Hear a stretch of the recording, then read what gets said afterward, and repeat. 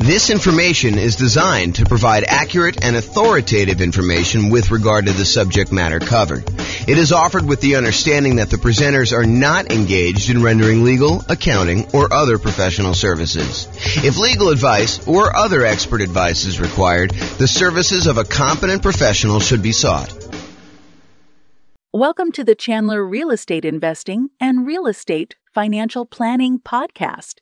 Learn all about investing in real estate in Chandler, Arizona, with a combination of real estate financial planning and modeling with numbers specific to Chandler, plus syndicated, more generalized recordings of live and pre-recorded real estate investing classes, not all of them specific to Chandler. Be sure to stay tuned after the podcast for a message from our sponsors. Well, good morning and welcome, everyone. I am your host, James Orr, and today we're doing sort of the final class in a series of classes that we've done on financing options. Today is sort of the catch-all for all of the additional financing stuff that we haven't covered so far to date. So I'm going to jump right into it because we've got quite a bit to cover, and I want to make sure that we have time in case we have questions at the end. So historically, this is a chart from the 2022 National Association of Realtors profile of home buyers and home sellers. And this chart shows you what percentage of all the buyers used what type of loan. So of all the buyers, 62% of the buyers that purchased the property in 2022 from their survey used conventional financing. And we've done an entire class on conventional financing. In fact, we've done several classes on conventional financing. So if you have questions about that, that's not what we're covering today. This is the class on all the other types of loans. But 62% of them use conventional financing. 17% of all the buyers used FHA financing. And we've done a separate class on FHA financing. The 3.5% down option for being able to buy properties, single family homes, duplexes, triplexes, fourplexes, that's FHA. The VA loan, which is a nothing down loan program, which also allows you to buy single family homes, duplexes, triplexes, and fourplexes, that is the VA loan, and we've covered an entire class on VA loans. 5% of the buyers didn't know the type of loan that they got, which honestly is not that surprising. I was surprised that the larger percentage knew what type of loan they got. And then 5% got other. And so we are in that other area. The other area is all the other financing types that have not been covered, and we've covered some of those already. So here are the primary financing options, ones that we've covered before. The conventional financing, which there's the non-owner-occupant versions, putting 15%, getting PMI, or putting 20% or 25% down and buying a property that you do not need to move into. But then there's a whole set of conventional financing for house hackers and nomads that are buying properties as investors, really, but they're moving into the property as an owner-occupant, living there for a period of time, and then they're either renting out part of it, like to roommates, or they're buying a duplex, triplex, or fourplex, and they're renting out, a property that they're living in one of the units and renting out the other ones, like multifamily property, or I think I lost my train of thought there, so they're doing the low down strategies for the conventional financing, 3% down or 5% down. Okay, so that's conventional. The FHA, we talked about that. That's 3.5% down. VA, we talked about that. USDA is a rural property. It's a nothing down loan program for single family homes, and you use that to buy rural properties in different parts of the country. It's not going to be in a major city. You may need to drive in order to qualify for that. And then we had an entirely separate class on portfolio financing, which is the financing you typically use when you are either buying in some type of LLC, you're buying with partners and forming an LLC, you're buying with some type of self-directed retirement account, or you are buying and you've already got 10 conventional loans, so that you're buying your portfolio loan after you've gotten your loan spots filled up. So we've covered an entire class on that, which we're not going to cover today. So those are the primary financing options. This shows you an entire visual showing you all the financing options and then all of the additional financing options that were not the primary ones that we covered. And in order to zoom in and make it a little easier, I broke it up in 2 steps. We've already talked about these. So today we're going to talk about some of these other ones. I'm not going to recover in as much detail as I did the ones where we have entirely separate classes. So the intention of this class about all the other financing options is to cover the more unusual ones that we have not yet covered. And they're so unusual that there's not going to be a ton of detail for you to go into because they're really, really unusual. You'll see what I mean here in a second. So creative financing, we've done an entire series of classes on that. That's all the owner financing stuff, wrap financing, buying properties subject to the existing mortgage, doing any type of loan assumption on really low interest rate mortgages there, lease option, lease purchase, the whole rent to own family, any agreement for deed, bond for deed, contract for deed, anything like that. That's all part of the creative financing family. And we've covered that in a separate class. I will very briefly run through those, but honestly, go watch the full, I don't know if it's I think it's a 2-hour class we did on just creative financing by itself, if you were interested in that. Then we've got private money, which we covered when we did the private money and hard money class. The difference in my mind between private money and hard money is private money is someone who is not usually in the business of making a real estate loan. Someone like grandma or grandpa or Uncle Larry or Uncle Bob, the people that they know you, they like you, they trust you. They may have some money invested in something else like CDs, and they're looking to get a good return on their money. And you are a real estate investor and you're looking to borrow money in order to go buy a property, but they are not typically in the business of loaning money on real estate loans. That's private money in my mind. Hard money is someone who is in the business of loaning money, and they're going to make you a loan in order to buy real estate, something like a hard money lender who is advertising and seeking out investments like this. So we talked about that in detail. I even shared with you my private money presentation of like how to go raise private money if you're going to go do that. And hard money, you don't need to go raise private. You don't need to raise hard money. They are already doing that. That is their job, is that they're providing these hard money loans. And we've covered those in a separate class. So I'm not going to deal with a ton of detail on that today either. One thing that we haven't covered super recently, but I have an entire class on as well, is the home equity lines of credit. So using your HELOC, home equity line of credit, in order to borrow money in order to acquire additional properties or buy them outright. So for example, you own your own home, your primary residence free and clear, and you want to go buy a rental property. One could, if they were so inclined, actually do a HELOC on their primary residence, use all the money from that in order to buy the investment property free and clear. So basically, they're transferring a loan, they're putting a HELOC on their primary, and they're using that to buy the property outright. Or they could use that as a down payment in order to buy another property as well. So you don't need the whole amount of money, but you could use it and still be leveraged on the invested property. So we'll talk about HELOCs a little bit, although I do have a separate class on that as well.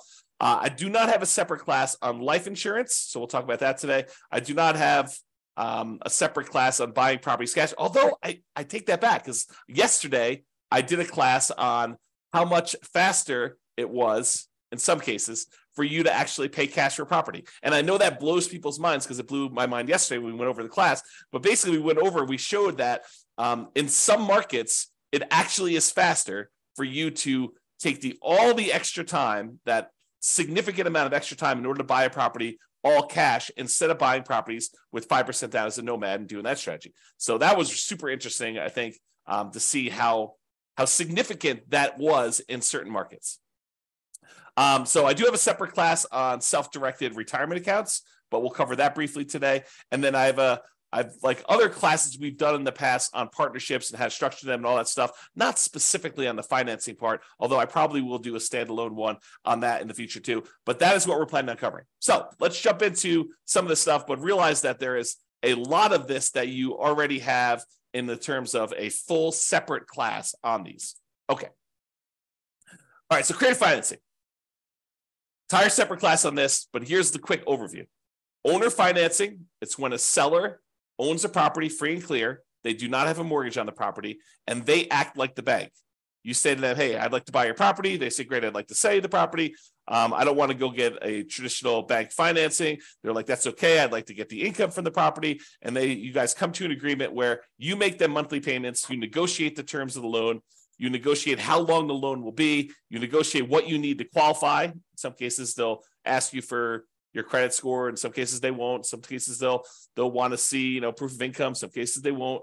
So it's all negotiated there. The interest rate you negotiate with the seller is all negotiated. There's no set ones for that. It's not determined by a bank or anything like that. You get to negotiate it all. And so the seller will act like the bank, and they will accept monthly payments or yearly payments if you negotiate it that way, or quarterly payments, whatever you want to negotiate. And the seller will act like the bank to finance that property for you. That's owner financing. What if the seller has a loan on the property still? Well, you might be able to structure it as wrap financing then, where the seller is going to accept the payment for you. but they are going to pay part of the payment you give them on their underlying loan. They're going to wrap the financing that they have currently on the property, and they're going to give you a new loan around that. So let's say you're buying a $400,000 property, but they owe $200,000 on it with a loan that they already own. So you're going to take that $200,000 loan, you're going to leave it in place. The seller is going to collect payments on you making a payment for the full $400,000 purchase price minus whatever you decide to put up for down payment, whatever you negotiate. And then they're going to take part of the payment that you give to them, and they're going to pay that underlying $200,000 loan. That's wrap financing. Loan assumption is when you're going to formally go to the bank and you are going to formally assume, you're going to apply and take over full responsibility for a loan that the seller already has.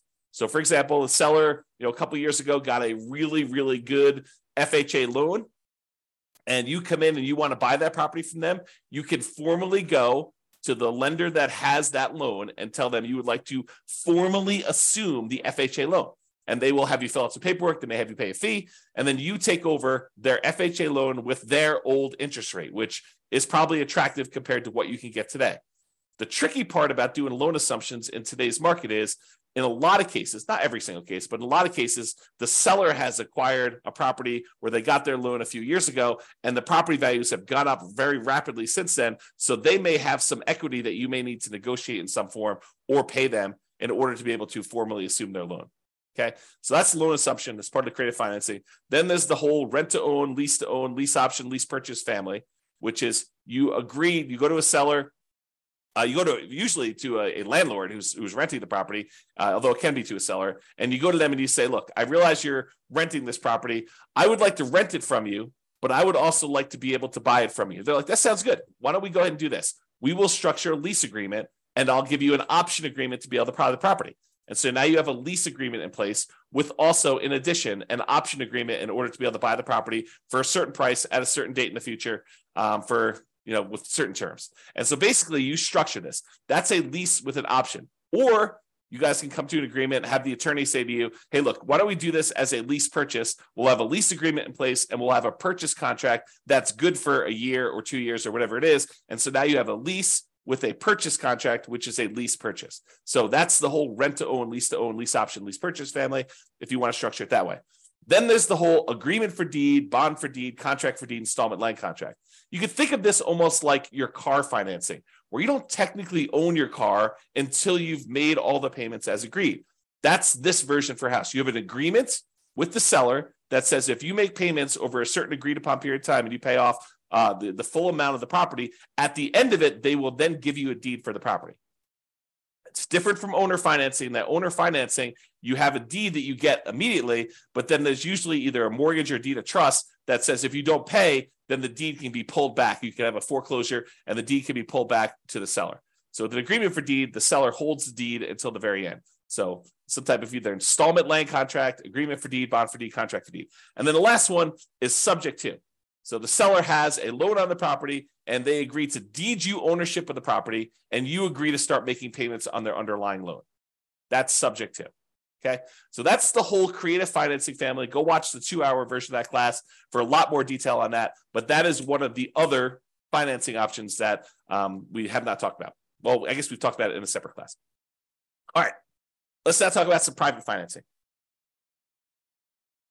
And again, we have an entirely separate class on private financing and owner financing where I give you some of my private financing. I think I give you my private financing report that I would use when I'm sitting down talking to somebody who is maybe interested in loaning money. You can look through that. Do not copy mine, please. Go ahead and use it to get some ideas and then make your own. All right, so private financing. We don't usually use private financing for nomads or house hackers. This is usually, like investment properties that you're not moving into, although you could, I guess, in some really rare cases, get grandma to loan you money in order to do a nomad property, but it's highly unusual. Most cases, we're actually using some type of conventional long-term financing on those. So private financing, as I mentioned before, this is friends and family. It is not someone who's in the business of making loans. So to go to somebody and say, do you know somebody who's doing private financing? That's not how you do this. What you're really asking them is, do you know someone who's a hard money lender? If you want to do private financing, you got to go talk to them individually. At Thanksgiving dinner, you tell grandma what you're doing. She's like, I got this money sitting in the CD. Why don't we do something together? You can say, that sounds like a great idea, grandma. Let's work together and you can loan me the money. That's private financing. Or you're at work and you're telling your buddy at work, hey, I'm doing these fix and flips and, I'm borrowing money from this guy and he's charging me 15%. And the guy's like, hey, 15%, that sounds really good. I said, yeah. He's like, hey, I'd be willing to do it for 12% or 10% or 8% or 7%. And so you end up talking to your buddy at work and your buddy at work's got some money that they want to get a return on. And you guys work together to structure that, usually with the help of an attorney structuring the paperwork for the first time or two. Okay. So private financing, more flexible than banks and can be much faster to close. The relationship is really important. It's actually critical in this case. It still requires a good financial statement because grandma's going to want to know that you're solvent, right?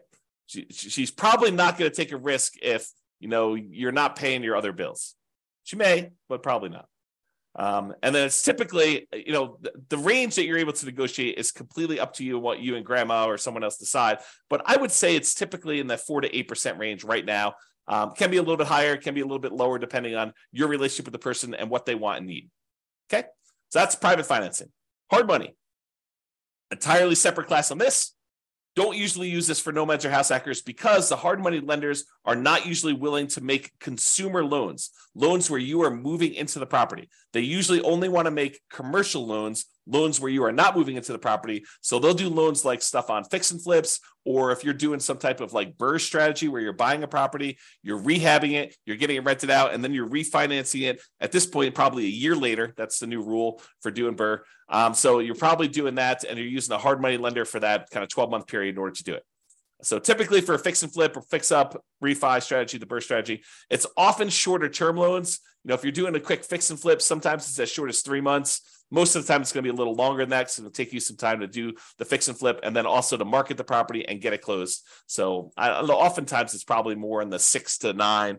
And then if you're doing the BRRRR strategy, it's going to probably need to be 12 months at this point in order to get you your kind of like money out financing thing where you actually get and replace the hard money loan.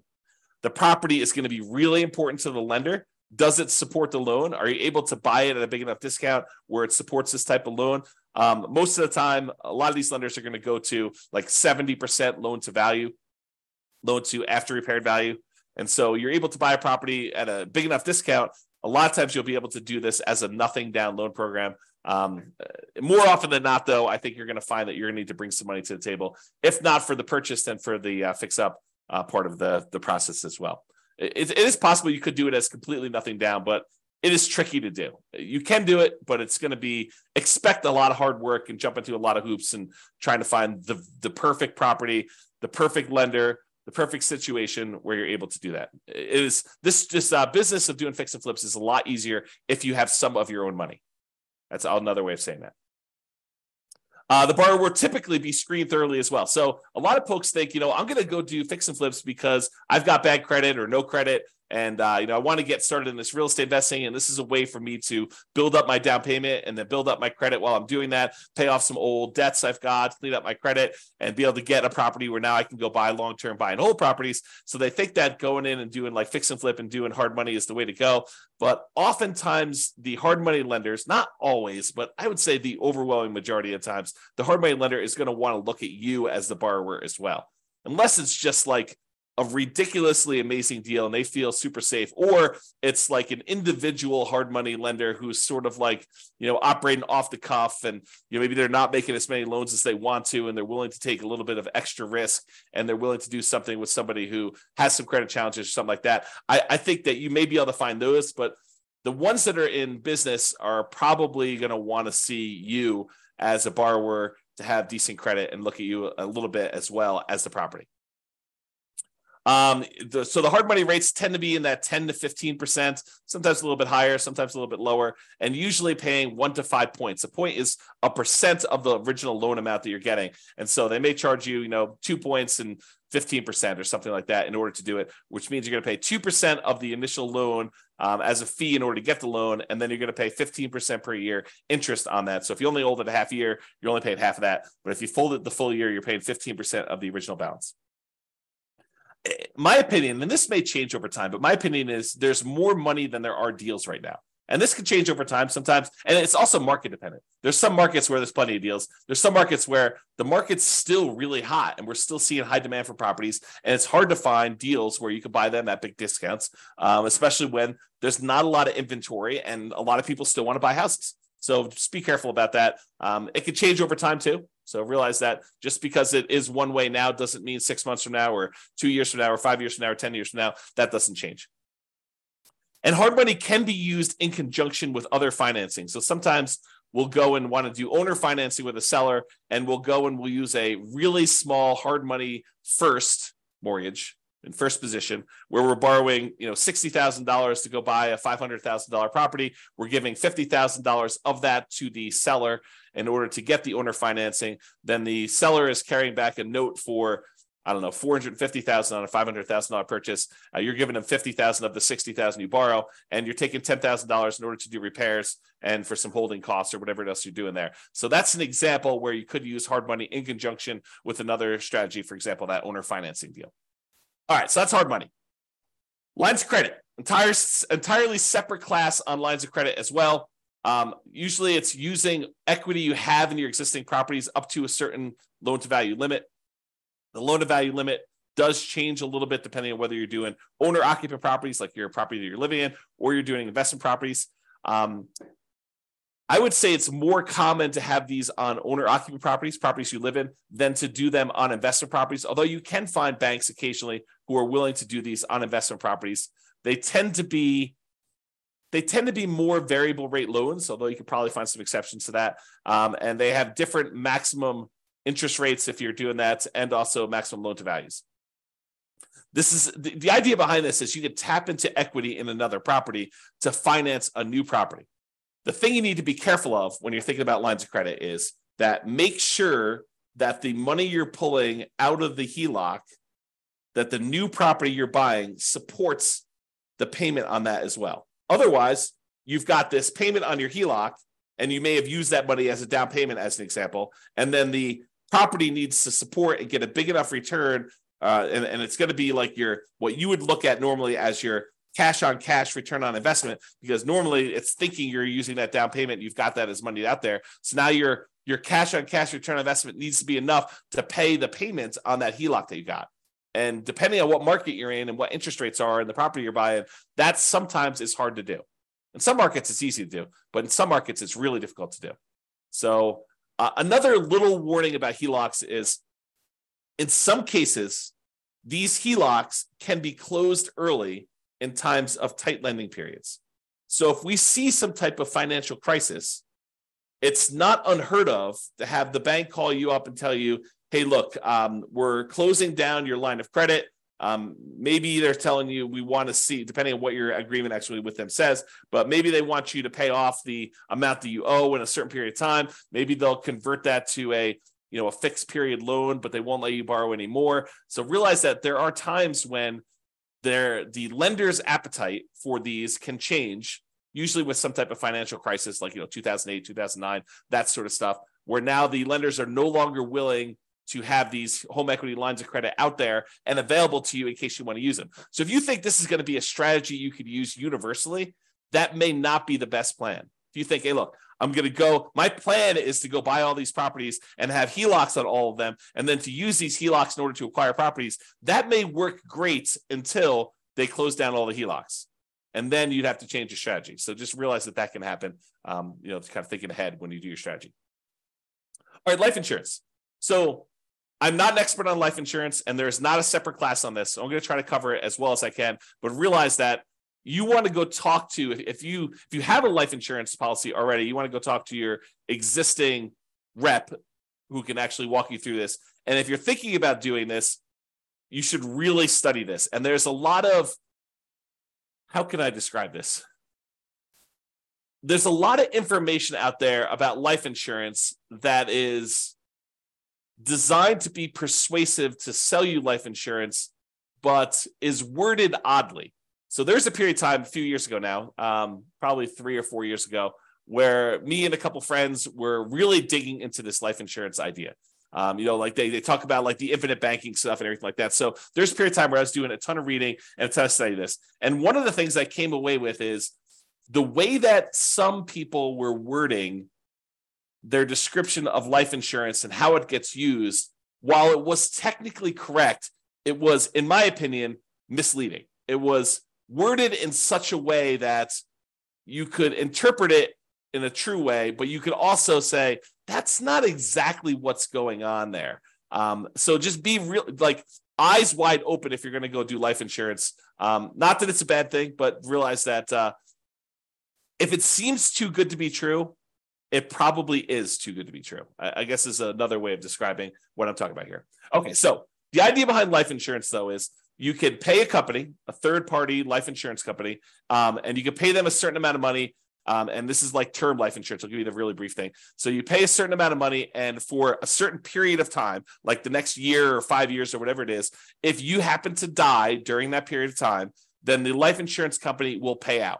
So, for example, maybe you pay in, I don't know what the numbers are, but let's say you pay in $1,000 a year for the next 5 years. And if you die at any point during the next 5 years, they will pay out, $1 million. I don't know if those are the exact numbers, but the idea is you pay in a certain amount of money and they pay you out a certain amount of money if you happen to die during that period. And there are usually some exceptions, like, if you die in within the first 3 months of the policy and it was, by your own doing or something like that, then they may not pay out. So there's usually some type of carve out for this type of stuff. So for life insurance.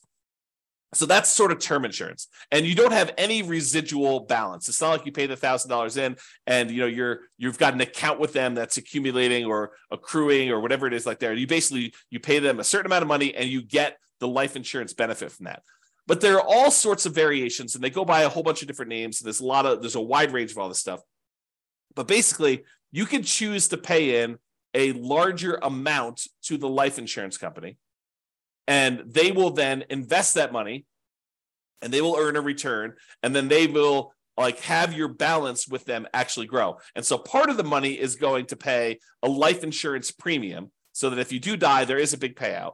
But in addition to that, you're paying more than the amount that you would need to have paid just to have gotten that life insurance benefit. And then they're taking part of that extra money and they are investing it on your behalf. And so what are they investing in? I don't know. You can go look up their kind of guidelines exactly, but a lot of times they're investing in stuff like stocks or bonds or other investments that they might have. And in some cases, what they're doing is they're taking the money that they have and they are loaning it out to the actual holders of the policy.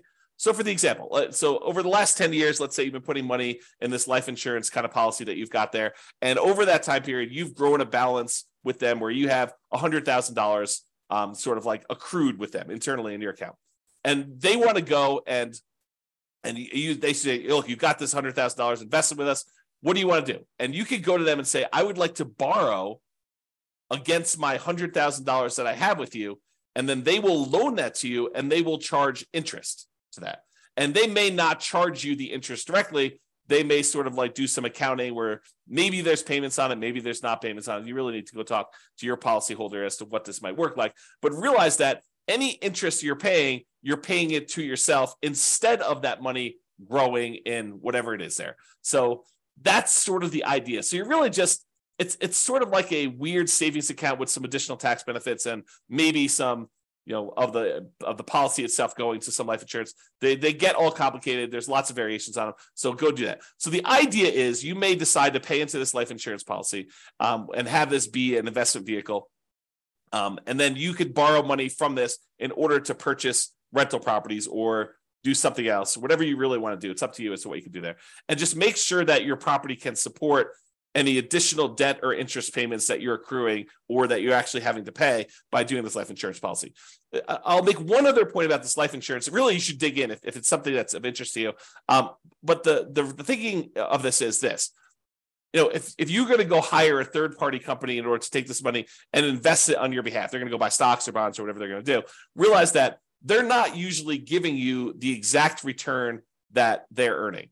And they may charge you some type of admin fee, or they may say, we will, you'll get 80% of it, or you'll get something. So really, they can structure it lots of different ways, but they're having to profit to run their whole organization from the money that you have invested with them. So it's not like you just take the money and you invest it directly and you get to keep 100%. They're usually taking the money and they're investing it and they're charging you some type of fee in order to do that. Okay, that's enough being said about life insurance. Let's move on. I was talking about self-directed retirement accounts. And there's an entire separate class on this. So like, for example, if you have a self-directed IRA or a self-directed 401k, that is, you have an account, an IRA or 401k, and instead of having it with Fidelity or Vanguard or whatever it is like that, where you're investing in stocks or bonds or whatever other types of securities that they may sell, you could decide, instead of having the account with them, you could go be with an attorney or a specialist who does this for you and create a self-directed version of that where you have control over the money and what you invest in. And when you do that, there are lots of limitations and rules about what you can and can't do, but you could then use that money in order to go buy things other than stocks or bonds. You could go buy things like gold, or you could go buy things like real estate, or in some cases, probably some other type of investments. There are restrictions. There are a lot of rules about this. Go watch the class on a lot of details on that. And also, there are rules about what you can do for the investment you're buying. So there are limitations on, if you go buy the property, you doing work on that property if it is your self-directed retirement account. So just be careful about buying a property thinking that you're going to do the rehab on it and then you're going to be able to sell this property. There are restrictions on that. And so you may need to work with someone else or hire someone else to do those jobs if you're going to do it. Now, if you go use this self-directed retirement account and you want to use it as a down payment to get a loan in order to do a purchase of property, most lenders are going to insist on doing a non-recourse loan because they can't go after your IRA or your 401k or self-directed stuff. If you're getting a mortgage with the property owned by a self-directed retirement account. So if you think, I'm going to take this money and I'm going to go get a rental property, you're not going to probably be able to put 20% down. If you're going to get a non-recourse loan, usually as a portfolio loan with a portfolio lender, they're usually going to require at least 35% down as a non-recourse loan. And because they're using some type of, debt service coverage ratio in order to make sure that the property is going to be supporting itself, they may require more than 35% down. And it's been my experience with clients that have used these before is that sometimes you don't find this out until really late in the game, like a week before closing, when you've done a lot of stuff and you don't want to drop out of the contract. Then they tell you, look, I know we originally talked about 35%, but after we've looked at the whole situation and the property and everything, we're going to now require 45% down or 52% down or whatever it is that they tell you in order to be able to get that loan. So be prepared. You heard it here first, that these 35% numbers are not like the set in stone number that you have to do for a lot of lenders. Okay. When you get these type of non-recourse loans, if you're getting like 30-year financing, in most cases, those are going to be some type of adjustable rate mortgage. They're going to be variable. And if you do a 15-year amortization, in some cases, you may be able to find ones where they have fixed rate financing on those. But the problem with 15% or 15-year fixed rate financing is a lot of times the payment on those is so much larger that your cash flow is going to be really ugly. It's going to have negative cash flow in a lot of cases when you do this. Now, there's sort of like this weird, I don't know if it's a trick, but some lenders consider you funding an LLC from your self-directed IRA or self-directed 401k as different than the self-directed IRA or self-directed 401k being the owner of the property and investing directly. So, for example, you have a buddy who also is interested in investing in rental property. You guys decide to form an LLC together. And you guys get together and your self-directed IRA is going to be the one that wants to fund the deal. So the self-directed IRA takes let's call it a 50% ownership interest, could be whatever you decide, but it takes half ownership interest in the property in exchange for providing, in this case, let's call it 20% down.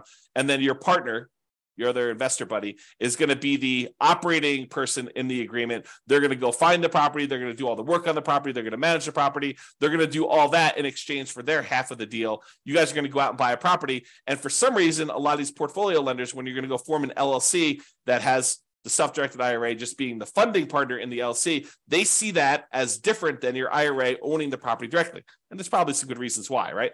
But then your other partner is going to have to sign on the loan. They're going to be personally responsible. They're going to be a personal guarantor on that loan. And then your self-directed IRA is going to provide that for 20% down. So instead of having to put 35% down, if your IRA owns it directly, in this case, because you formed an LLC with someone else, you're not going to be able to do this with you. You're not going to be able to partner with your LLC, is my understanding. You need to do it with someone else. They will be able to personally guarantee the loan, and you will be able to do it with 20% down. So that's a kind of way to do it. Again, talk to a professional, specialize these in details, or go watch the 2-hour class to get some insight before you go talk to your guy. All right. Couple more. Cash. So yesterday, just happened to teach a class on this. We talked about, and there's lots of variations on this, but yesterday we talked about if you're doing like the nomad strategy of buying a property as an owner occupant, 5% down, moving into the property for at least a year, living there for a year, then after you're done living there for a year and saving up your next down payment, you convert that one to a rental. You buy your next property 5% down, you move into that one, you live there for a year, and you repeat this process until you have as many rentals as you want to acquire. So using that strategy compared to somebody who is moving into a property, living there, and they buy their one owner-occupant property first, and they stay there forever. Then they start saving up using the same savings rate as the other person was for doing their nomad. So it's not a huge savings rate, but taking what seems like forever to save up to the point where you have 100% of the purchase price of the property you want to buy, and then buying a rental property, not moving into it, but buying a rental property, all cash. Then you take all the savings you have from your regular job and any positive cash flow you have from this free and clear rental property. You use that to save up and buy another free and clear property with that thing.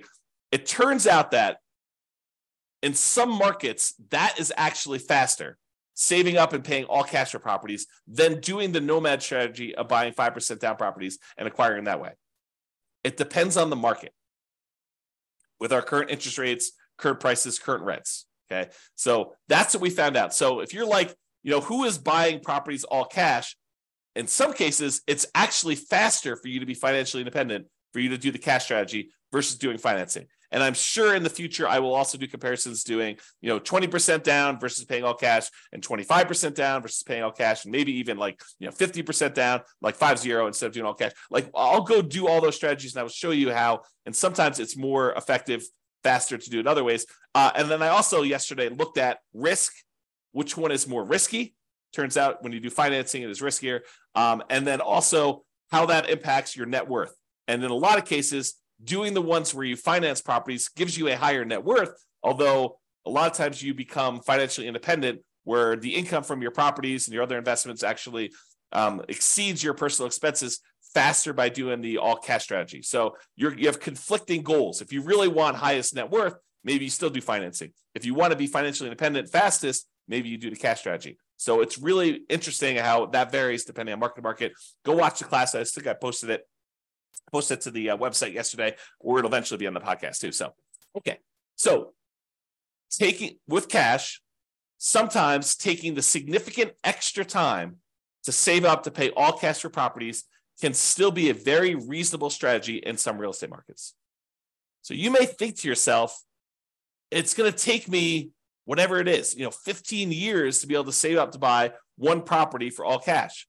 But once you get there, maybe that is a third of the amount you need in order to be financially independent. And then you could buy your next property a lot faster because the savings you have from your job and all the cash flow you've got from that free and clear property mean that you could buy your next property in a third of the time or half of the time or whatever it is. And then when you've got two free and clear properties, the amount of money, the amount of time it takes to buy your third property is like almost zero, right? Because you've got all this money, not zero, but it gets really, really fast as you get more and more of these. Versus buying a property where you have very little cash flow, and then you buy another property that has very little cash flow. You still have very little cash flow, even though you have two properties.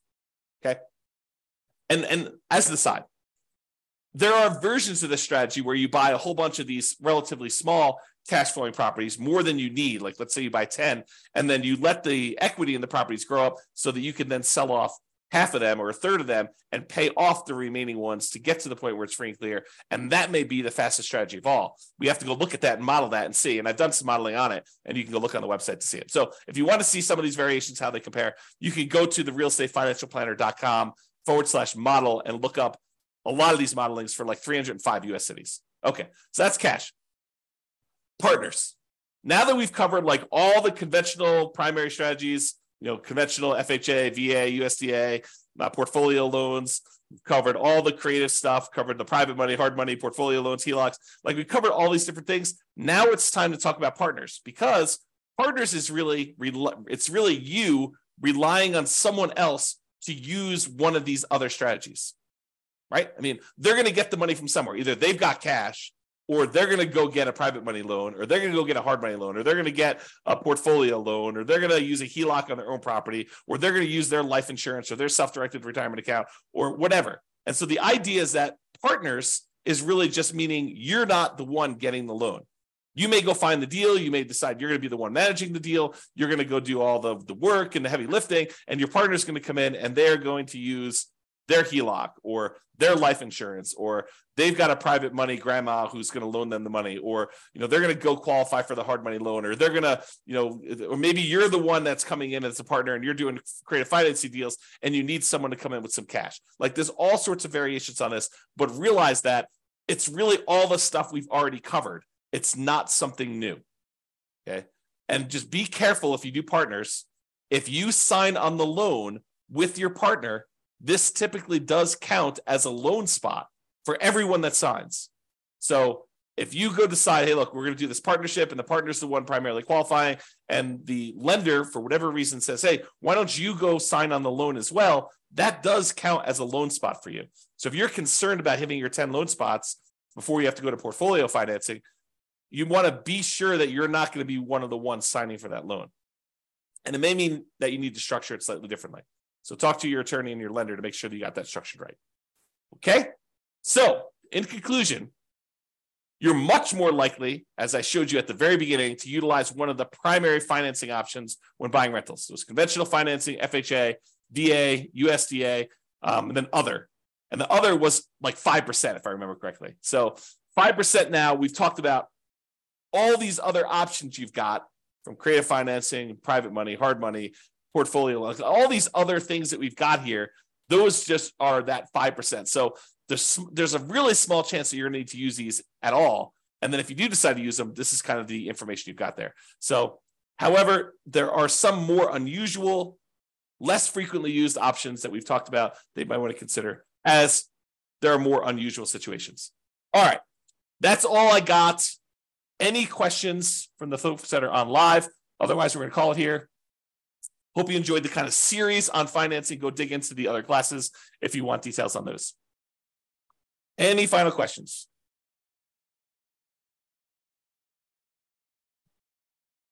All right, that sounds great. I appreciate you guys. Thank you so much. I will talk to you all tomorrow for our next class. Bye-bye for now. With home prices up, mortgage interest rates up, and rents up, but not quite enough to counteract the higher prices and interest rates, cash flow on rental properties in Chandler is harder than ever. Book a call with the Real Estate Financial Planner to apply our proprietary 88 strategies to improve cash flow on your rentals. See the show notes for a link to schedule your call and improve your cash flow today. If you're a real estate agent, lender, or professional in Chandler that wants to help our real estate investor listeners, consider reaching out to learn about collaboration opportunities with this podcast. We'd love to add more value to our listeners by having you assist our investors buy, sell, and finance their real estate investments. See the show notes to schedule a call to discuss collaboration opportunities.